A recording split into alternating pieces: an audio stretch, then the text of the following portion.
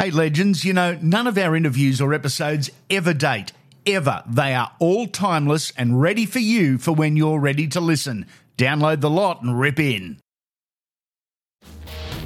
Pertec has teamed up again with the sport's biggest stakeholders to create the third annual Ultimate Bathurst Experience, with all proceeds going straight to the Peter Duncan Neurosciences Research Unit at St Vincent's Hospital. The winner and their guest will be treated as super VIP guests at the Repco Bathurst 1000 in October this year, with a number of behind-the-scenes experiences, all part of the major prize. The prize is not being auctioned, it's being raffled, giving everyone the chance to be involved, with a limited number of tickets being offered at just $20 each. For a full list of prize inclusions and to buy your tickets for a chance to win this once-in-a-lifetime experience, visit ultimatemotorsportprize.com.au. A once-in-a-lifetime opportunity, all put together by the great team at Pertec.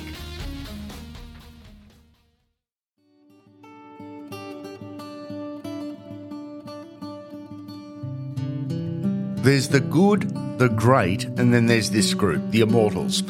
Immortal, defined as a person who is remembered or celebrated through all of time, or a person of enduring fame. That's what it means. Since the breakaway from rugby union and the beginning of our game in 1908, there have only been 13 players named. 13 in the tens of thousands that have played at the top level, just the 13. It's only the elite, and we should continue to respect that tradition. Not everyone that qualifies should be included. The more players we do include, the real risk we run is diluting the very meaning of the group. None of us have memories that go back to 1908, but the game's memory does. We need to call on that. We need history to direct us. So, what is the Immortals?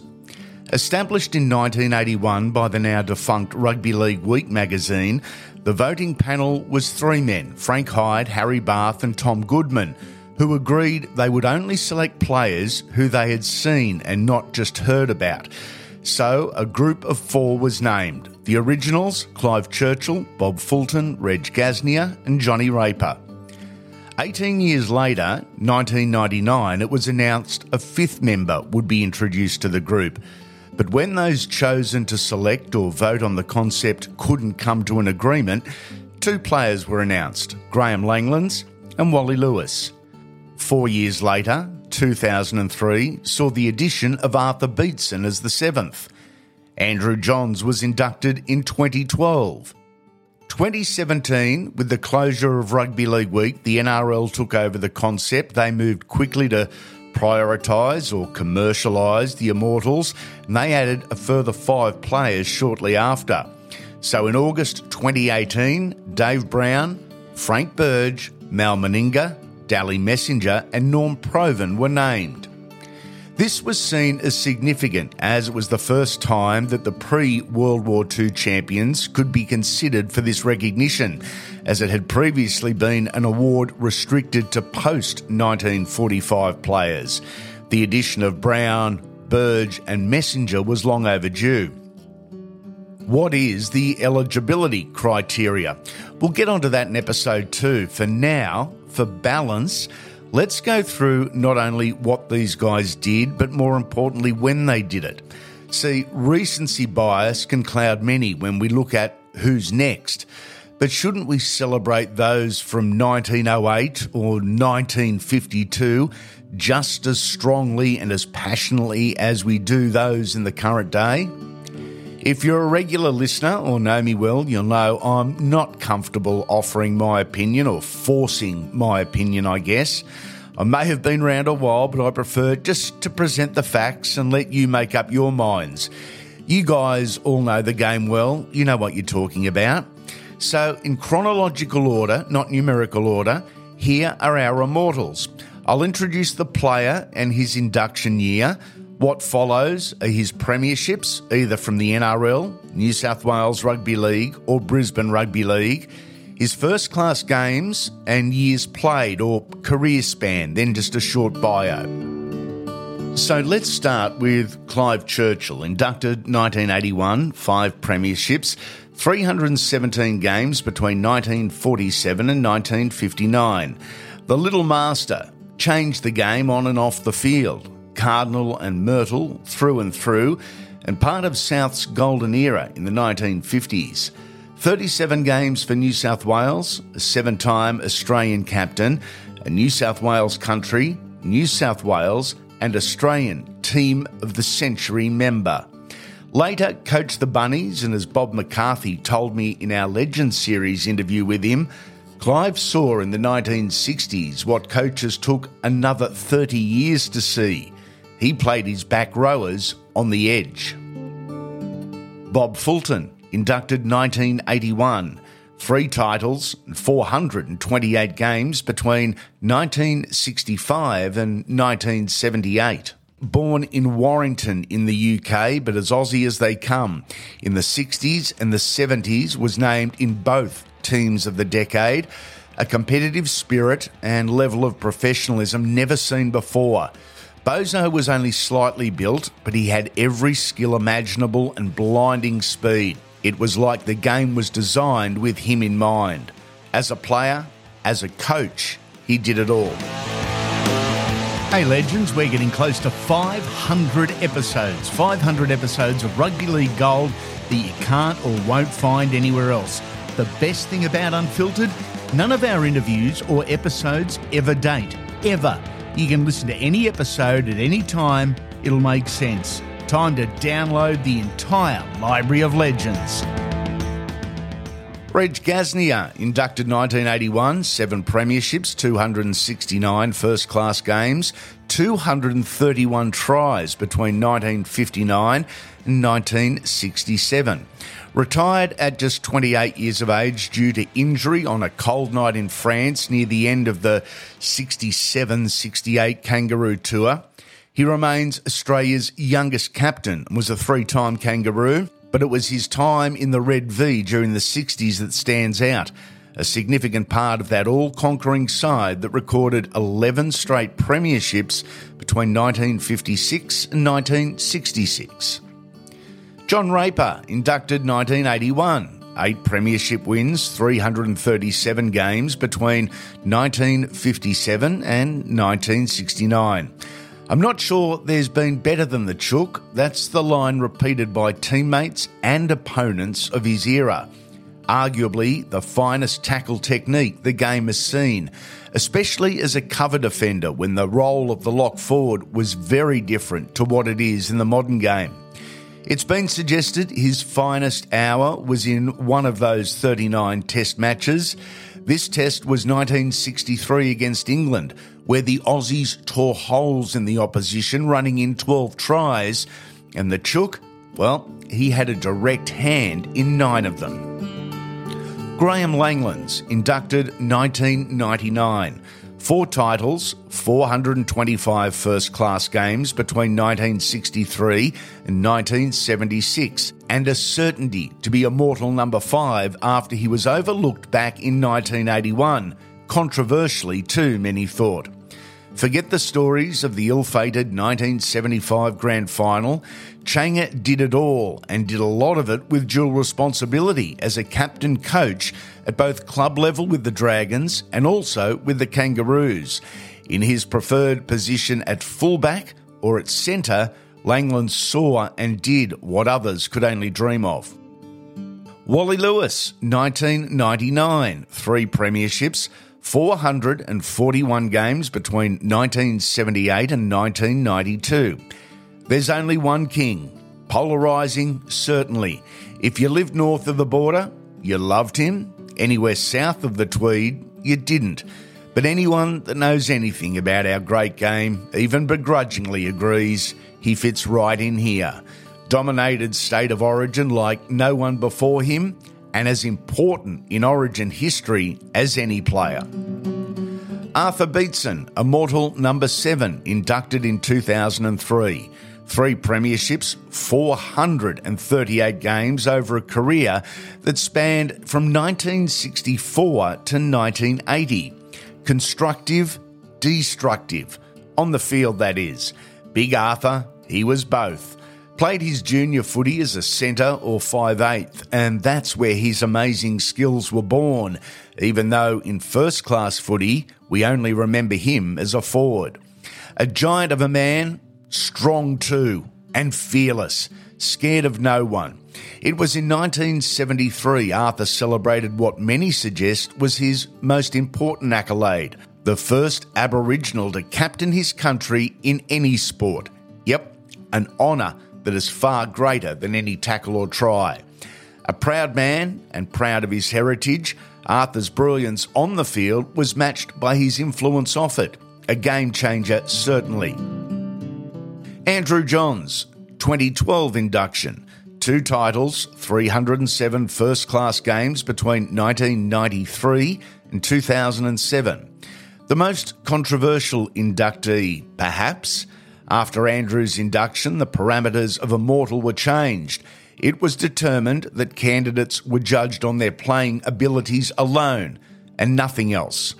2 premierships with the Knights and state of origin moments of brilliance that would shame just about anyone. A career with significant and devastating injuries. As good as he was, we may not have ever seen his best.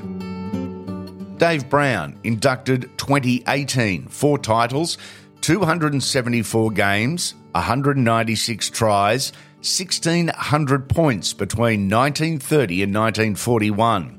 At the time on cricket fields across the country, Sir Donald was doing his thing. Brown was known as the Bradman of League. Such were his talents and point-scoring records. 38 tries in the 1935 season for Eastern Suburbs and 385 points across the season, records that still stand today. Pertec has teamed up again with the sport's biggest stakeholders to create the 3rd annual Ultimate Bathurst Experience, with all proceeds going straight to the Peter Duncan Neurosciences Research Unit at St Vincent's Hospital. The winner and their guest will be treated as super VIP guests at the Repco Bathurst 1000 in October this year, with a number of behind-the-scenes experiences, all part of the major prize. The prize is not being auctioned, it's being raffled, giving everyone the chance to be involved, with a limited number of tickets being offered at just $20 each. For a full list of prize inclusions and to buy your tickets for a chance to win this once-in-a-lifetime experience, visit ultimatemotorsportprize.com.au. A once-in-a-lifetime opportunity, all put together by the great team at Pertec. Frank Burge, 2018. No premierships, but records. Where do we start? 242 first-class games for 256 tries. Yep, 242 games on an average of more than 1 try per game. For a lock forward, that is, between 1911 and 1927. A first grader at just 16 years of age, he scored 8 tries in one game for Glebe against University in 1920. Post-career, he forged a reputation as an astute coach with the Dragons, Roosters, Jets, Bulldogs, Magpies and Bears. Will go down as the greatest not to have won a premiership.